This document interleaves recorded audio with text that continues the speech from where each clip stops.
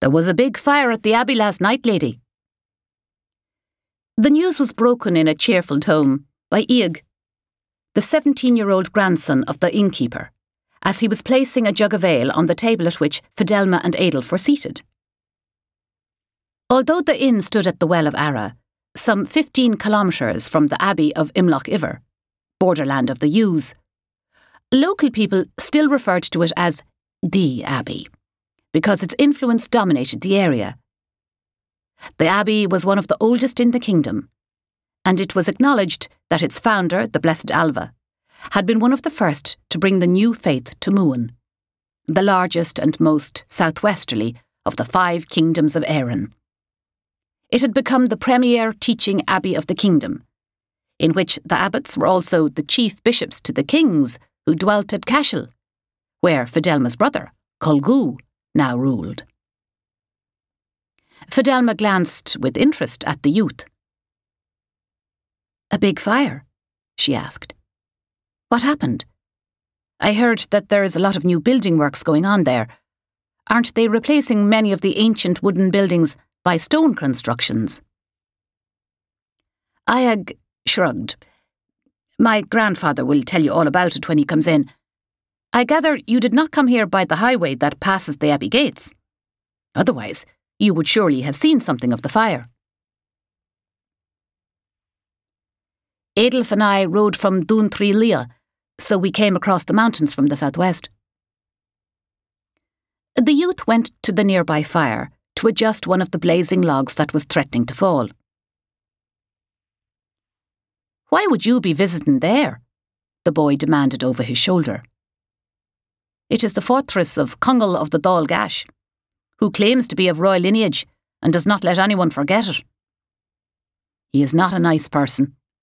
He expects us to serve him and his kinsmen without charge, and he treats my grandfather with utmost arrogance."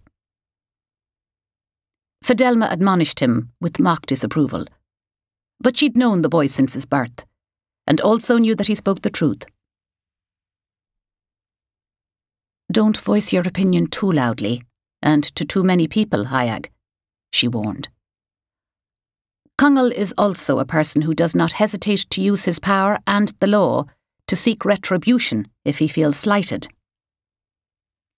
In fact, the reason Fidelma and Adolf, together with Enda, the commander of the elite warriors of the Golden Collar, had visited Dún Trí Lia was because of a legal argument Congal had just had with one of his own clansmen.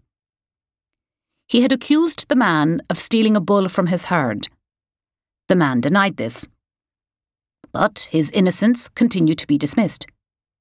The clansman decided to assert his rights under the ancient law and sat Thrusked before the gates of Congal's fortress, refusing food and drink, to force the noble to agree to place the matter to arbitration. Fidelma, as a Dálaí, was qualified to judge such cases, and so was sent to hear the arguments.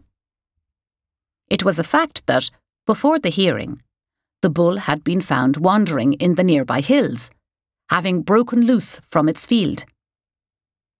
Congal reluctantly conceded his accusation was without merit, and, with even more reluctance, agreed to compensate the clansman for his false accusation with a heifer from his herd.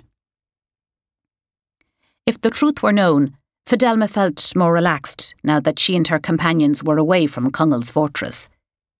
He was reputed to be a man of short temper who held grudges. In Fidelma's estimation, where Congal was concerned, trust was not a word that came readily to mind.